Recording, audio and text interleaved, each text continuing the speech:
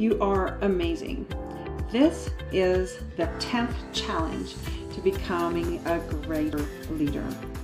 You should really be proud of yourself, because if you've listened to the other 9 challenges and actually put them into place, you have accomplished a ton, both personally and as a team. Today, it's time to put the final puzzle pieces into place. It's time to create your team's action plan. You've already identified your mission and goals, as well as prepared for any roadblocks that your team might face. Now it's time to determine specific actions that your team will take in order to achieve their goals. This is an extremely powerful exercise because it forces you to move from simply having ideas to actually taking action. I think you'll find it really helpful. So let's get to it. Hello, I am Danielle Lavallée-Wasson. I am the founder of Triumph Over Distractions, where you can, yes, triumph over distractions to stay focused on your goals, to become a better leader, and to build the dream life that you've always wanted and turn it into real life. In Triumph Over Distractions, you will have challenges where I will push you to create step-by-step processes to really help you boost your productivity, stay focused on your goals, and accomplish anything you want. Stay tuned, listen in, and thank you for being here.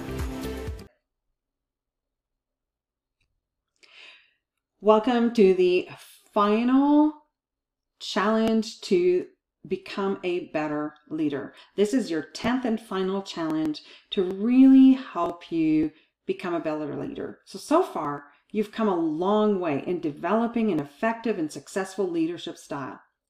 On the last challenge, you worked on identifying and eliminating team roadblocks. So now it's time to put an action plan into place. So here's something to think about. It's time to create your action plan so that you can enable your team to accomplish that one thing that you are focused on. Remember, we had picked one thing to focus on as a team for the next couple of weeks. So this is a good practice to plan backwards. I call, like to reverse engineer. So that's where yearly or quarterly goals are really useful, and why we keep bringing up long-term goals in these exercises. So if you have a project that's due in 10 months from now, for example, you can use that end date to figure out where your project needs to be 6 months from now, 3 months from now, 1 month from now, 1 week from now. So reverse engineer your team goals. This helps you break down your big, gigantic yearly goal into a manageable little bites, smaller goals that are encouraging, that when accomplished, everyone feels a sense of accomplishment. They feel great because they moved forward. We're not waiting for that big carrot at the end of the year or the big stick because we didn't hit our goals. When you have a big giant goal at the end of the year, for a lot of people, that's just way overwhelming.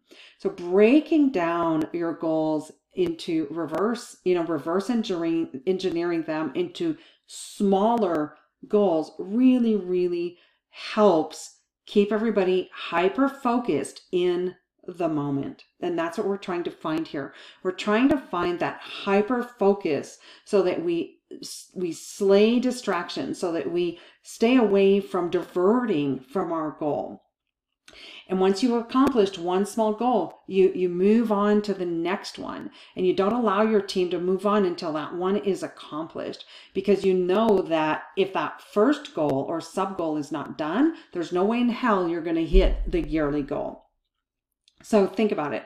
How does this 6-month deadline, what does it mean, right? And what has to be done in 3 months to hit the 6 months? What has to happen this month to hit the 3-month goal? And what has to happen this week to hit this month's goal? And what has to happen today to hit the weekly goal? So you're breaking it down to the one thing that you have to do today. And oftentimes it's the same thing that has to happen over and over and over and over and over again to hit our goals. The compound effect of repeated actions, when we're front loading especially, will help us create and gain the momentum that you need to hit your goal. So each team member needs to see increments and understand how their little part fits in to the one big goal. So if you sit down once a week, once you do this first exercise to breaking it down, then it's super quick once a week to have a 15-minute meeting to look at everybody's actions for the week. And then the following week, all you have to do is see if ever and hold everybody accountable and see where they're at. So break down, have the individual team members break down their portion of the weekly and monthly goal into manageable daily tasks that must be accomplished before they do any other task. Remember, we're focusing on one goal that we've broken down now to a monthly goal, and each team member every week is going to look and see what they need to do first.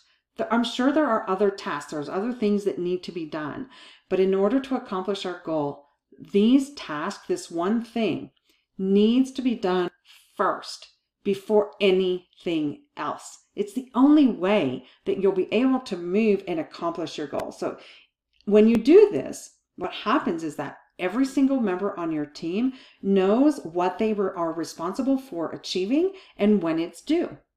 And then you as a leader, it's very easy. They either did it or they didn't. There's no gray area here. Either the task got done or it didn't get done, and it got done by the deadline, or it didn't get done. And when you can hold people accountable and when they know that they're being held accountable, it's surprising. They get a lot more done. So when you just let people do willy-nilly what they want all day, every day, that's why you don't accomplish your team goals. So you can determine on how often you're going to check the progress of your team. You know, you don't want to be a micromanager and check on them every 2 hours. You might just set some reminders, or maybe you just have a monthly meeting, depending on how you do, how your team works. You might have a weekly check-in meeting that's just 15 minutes to see if everybody's doing okay, if there's any roadblocks, challenges, if they need help with anything, and then do a monthly recap to see where you stand on your monthly goals. Having that monthly goal is really important because you reverse engineered it from your yearly goal. So here's some steps that I'm going to outline for you that might seem like overkill at first, but the more you do this process, the easier it becomes. And each time you implement these steps, it becomes easier and easier and easier. And it will for your team as well. So your whole team is learning this new way to communicate that leaves very little room for misunderstanding, very little room for delays. And it also helps you and your whole team handle those roadblocks, handle the emergencies a lot more quickly and swiftly, so you get back to focused on that one thing. So step 1, clearly describe the one thing your team agreed to be working on for the month and make sure that it is very specific. 2, ensure that that goal is attainable, not frustrating or unrealistic.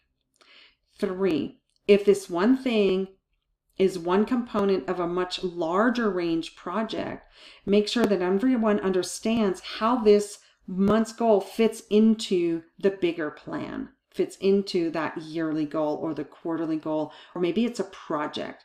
Make sure that everyone understands how that fits into that bigger picture.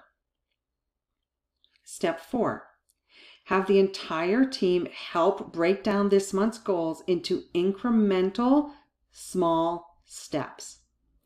And what portion has to be done in week 1, week 2, week 3, week 4. Assign an end date for each specific step. And newsflash, if it gets done faster, yay, you're getting to your goal faster, and then you can work on a bigger goal. Doing this visually as a step 5, I really feel is best. If you have a whiteboard, if you're all in the same location, if you're using, Zoom or some other video conferencing, there is a whiteboard feature, or maybe you as the leader have a big giant whiteboard behind you and your camera is far enough away so that you can be writing on it, so that your team can visually see the moving parts and how all the pieces fit together. It's really good to have that. Once you have that visually laid out, you can take a picture of it, send it to every team member in a follow-up email so everybody has that visual in front of them. The next step is, if it's better for your team's scope, you can implement this same process for the whole year, right? So you could even have a yearly meeting or a strategy meeting at the beginning of the year where you're saying, okay, this is our yearly goal, and really have that sort of long range project broken down now into a 6-month goal, and then a quarterly goal, and then monthly, and then weekly goals. So you can do this exercise in the beginning of the year or whenever it is. You can start now. If you're not doing well, start fresh. Just have this scope, say, where do we want to be in a year from now, and break it down into, reverse engineer it into that 6-month threshold, or, the step, that what needs to happen 6 months from now to reach that 12-month goal, what needs to happen in the next quarter, in the next month, in the next week. When you do this process, guys, and I know it sounds daunting at first, but the more you do it, the more often you do it, the faster it becomes, and your team becomes expert.